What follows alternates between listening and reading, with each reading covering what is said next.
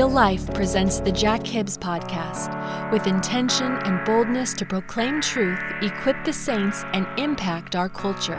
You remember what it feels like to get kicked right in the middle of the gut and lose your breath and you're gasping? Do you feel like that spiritually? We feel like that spiritually from time to time now, more than ever. What are we supposed to do? Don't give up. Hang in there. Sometimes just stand there. Just stand there and call out to Him.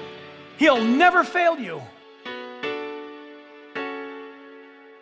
You can get the outlines of this podcast by going to jackhibbs.com/podcast. Today, if this podcast lifts you up and encourages you to live a more fulfilled life in Christ, then make sure you leave us one of those 5-star ratings. To us, that's like saying amen or yes. Then that rating will encourage others to listen. Now open your hearts to what God's Word has to say to you. Here is Jack Hibbs.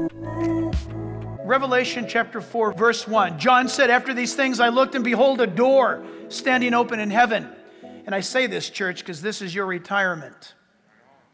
"And the first voice I heard was like a trumpet speaking to me." I want this trumpet to speak to me. You wonder? I wonder if when a Christian dies, I wonder if they hear a trumpet say, at the last second, right? They're just, Uncle John's passing. What if Uncle John hears in his head the sound of a trumpet speaking to him? Come on up. Open house. Can you imagine? You don't know. You haven't been there yet. What if for the believer that it turns out to be true, precious in the sight of the Lord is the death of His saints? Imagine that for a moment. John sees heaven. He hears this come up here declaration, "I will show you things which must take place after this." Verse 2, and immediately John says, "I was in the Spirit, and behold, a throne set in heaven." Oh, this is amazing, because what we're about to read is happening right now, church. "And one sat on the throne, and he who sat there was like a jasper, like a sardis stone in appearance. And there was a rainbow around the throne in appearance like an emerald. And around the throne were 24 thrones, and on the thrones I saw 24 elders." Look at verse 9. "Whenever the living creatures give glory and honor and thanks to Him who sits on the throne, who lives forever and ever, the 24 elders fall down before Him who sits on the throne and worship Him who lives forever and ever, and they cast their," what? "Crowns before the throne, saying, 'You are worthy, O Lord, to receive glory, honor, and power, for you've created all things, and by your will they exist and were created.'" Watch this. Skip over to Revelation 5, verse 6. Revelation chapter 5, verse 6. "And I looked, and behold, and in the midst of the throne and the 4 living creatures, and in the midst of the elders," that's the 24, "stood a lamb as though it had been slain. Now, when He had taken the scroll, the 4 living creatures and the 24 elders fell down before the Lamb, each having a harp and golden bowls full of incense, which are the prayers of the saints. And they sang a new song, saying, 'You are worthy to take the scroll and to open its seals, for you were slain and have redeemed us to God by your blood out of every tribe, tongue, people, and nation.'" The 24 elders represent the church. Every time worship is offered up in heaven, the 24 elders, you say, how do you know that? Because they're the ones who say, "You redeemed us by your blood and they are from every kindred, tribe, tongue, and nation of the earth." And they cast their crowns before the Lord in worship. Why do you and I, listen everybody, please don't forget what I'm about to say. You can forget everything else, don't forget this. Doing deeds and doing good works and treasuring up your treasures in heaven has nothing to do with salvation. Do you understand that? Zero.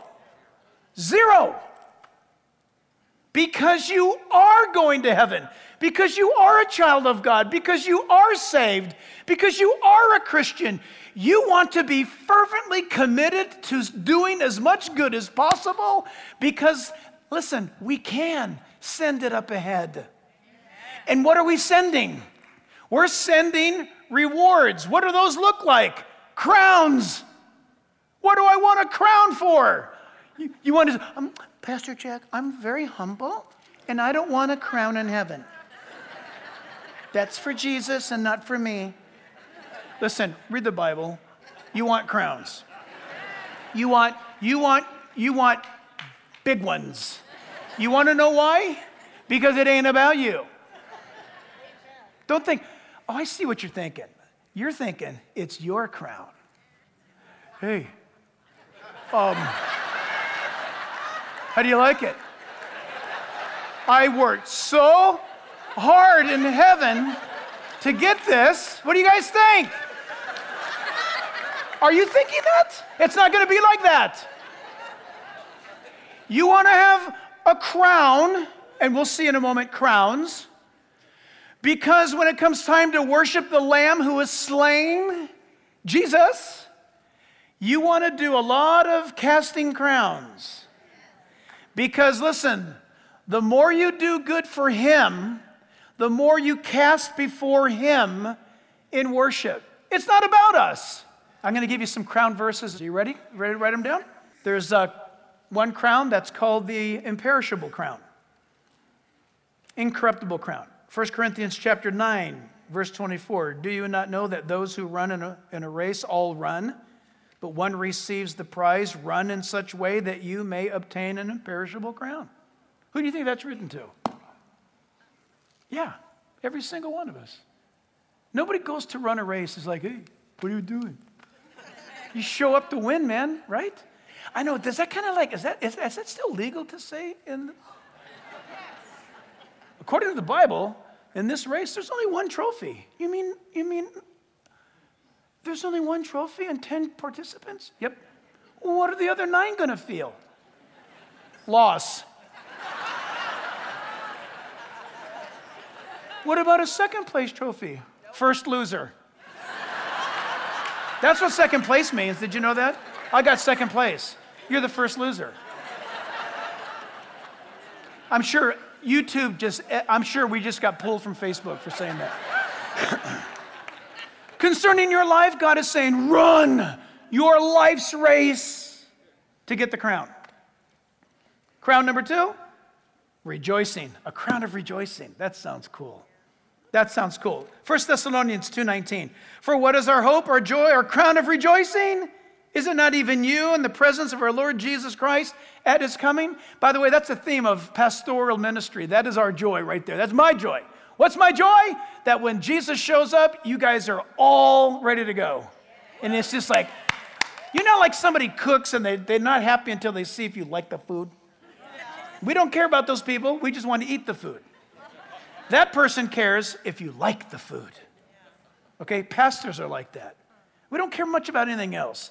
But if you're ready to meet Jesus, either at the moment that you die or the rapture happens, we're like going, yes! Yeah, I mean, not looking up, yes, but going with you up. Yes, yes! That would be a bummer if you watched people go up. No. That would be bad. Third crown is the crown of righteousness. In 2 Timothy 4:8, this is precious. Finally, there's laid up for me a crown of righteousness, Paul said, which is awesome, because they just had walked into his cell and said, we're going to behead you, Paul. You're dying here in Rome. Head off your shoulders. Paul says, okay? Well, finally, there's laid up for me a crown that God's going to give me. I said, Paul, did you not hear what we said? We're cutting your head off. How do you put a crown on a headless body? You see the difference? You and I live in this world, and we don't think often beyond the world that is. You're not going to be headless in the world that is. And you're not going to be crownless either. Every one of God's kids will be called through a place in life where you'll be crowned. Number 4, the crown of glory. 1 Peter 5:4. And when the chief shepherd appears, please, today, you will receive the crown of glory that does not fade away. Isn't that good news? Revelation chapter 2, verse 10. Think of all the brothers and sisters now in heaven who are now living this, who went from Afghanistan in the last few weeks into heaven. I'm reading this verse on earth and they know about it in heaven right now. Revelation 2:10, be faithful unto death and I will give you the crown of life. Wow. That's awesome. He says to us in verse 7, eternal life to those who by patient continuance in doing good seek for glory, honor, and immortality. Dear church family, you are doing a good work. Don't stop. Don't give up. Listen, we got to talk together and share more because we're all feeling it together. Is it weighty? Do you feel like you're being crushed? It feels like it's hard sometimes to fill your lungs up with air? Feel the tension, the pressure? You remember what it feels like to get kicked right in the middle of the gut and lose your breath and you're gasping? Do you feel like that spiritually? We feel like that spiritually from time to time now, more than ever. What are we supposed to do? Don't give up. Hang in there. Sometimes just stand there. Just stand there and call out to him. He'll never fail you. Every true believer I know is going through a tremendous stretch right now. That is great evidence to me that Christ is coming. He's getting us ready. He's coming. And then finally, church, we'll have to end verses 10 through 11. It's all about new life. It's all about new life. We've been given a new life. This is what we think about us. By his grace, we've been given new life. But glory, honor, and peace to everyone who works what is good, who does righteousness, the good thing. For the Jew first and also for the Greek, for there is no partiality with God. Boy, let me end with this, and this is kind of a fun ending. I love this ending. So Paul starts out by saying this. Church, did I have your attention? Listen. Paul starts out first by saying this. To the Jew first, and also to the Greek or Gentile, non-Jew. So God gives the word to the Jew first, then to the Gentile. So God declares his gospel to the Jew first, then to the Gentile. God announces condemnation to the Jew first, then to the Gentile. Listen. God says there's immortality and glory and forgiveness and joy in heaven forever to the Jew first and to the Gentile. You notice the pattern? Always the same in the Bible. God's word says that he gave his word to the Jew as a custodian to dispense it to the entire world. He could have picked the Canadians. He could have picked Americans. He could have picked Peruvians. He picked Jews. And he says, your job is to announce everything I say. You're the vehicle by which you are to fulfill this. This is my plan. This is my word. You are my people. Do it. And they said, no. And God prophesied in the Old Testament. If you're Jewish right now and you're turning off the TV or you're getting ready to walk out of here, just listen. God prophesied by the Hebrew prophets to the Jewish people, I'm going to give you the job first, and you are not going to want to do it, and you are going to throw it back in my face, and so I'm going to take that job and I'm going to give it to the nations of the world. But in the end, I will find a remnant from my people who will want to do it.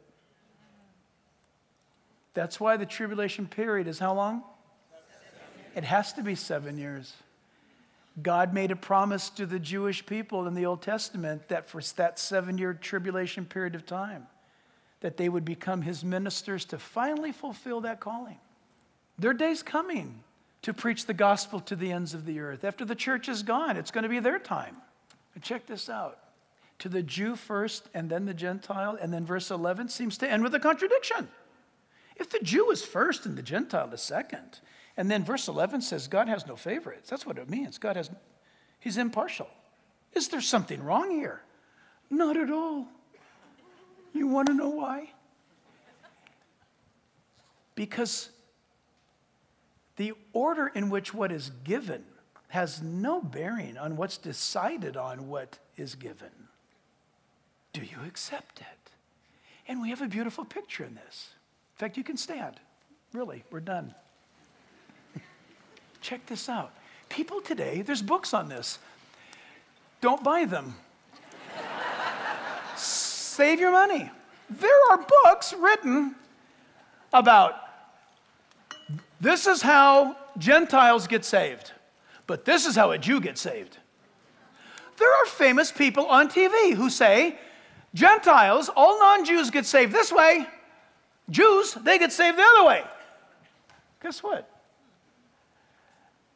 That's not true.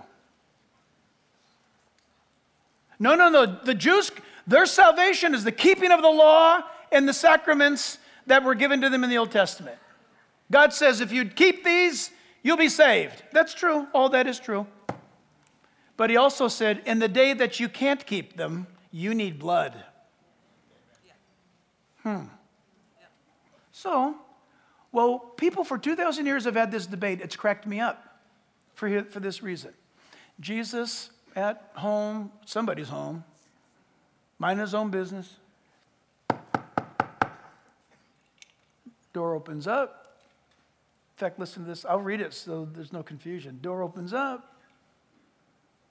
And I don't know who was there. I don't think Jesus was alone. He just appears to hardly ever be alone. So what were the others thinking? No, don't know. It doesn't say. But a man comes to Jesus, and it says there was a man of the Pharisees. Wow. Whose name was Nicodemus, a ruler of the Jews. He's the top teacher. And this man came to Jesus by night.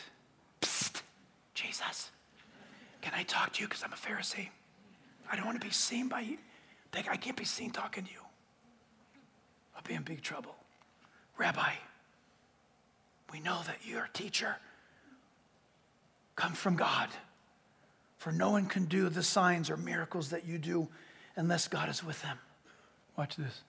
So after Nicodemus gives his glowing assessment of Jesus, Jesus answers and says to him, most assuredly I say to you, unless one is born again, he cannot see the kingdom of God. Jesus doesn't acknowledge Nicodemus.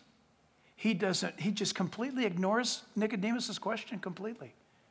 This is a lesson for us in life. Hey, so how's it going? Notice that there's quite a thing happening. What's the deal? Oh, unless you're born again, you're not going to see the kingdom of heaven. Jesus said,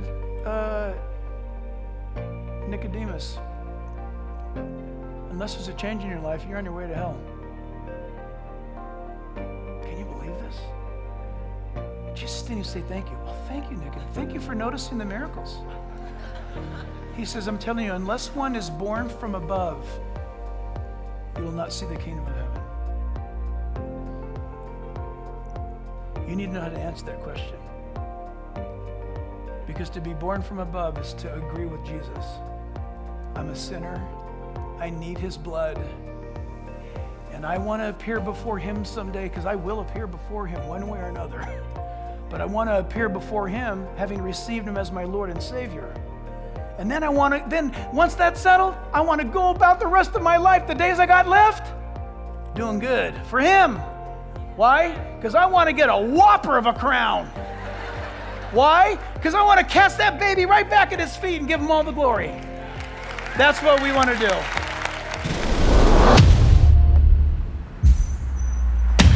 This Jack Hibbs podcast, as well as all the broadcast outreach opportunities, are listener supported. Will you consider partnering with us through a special gift?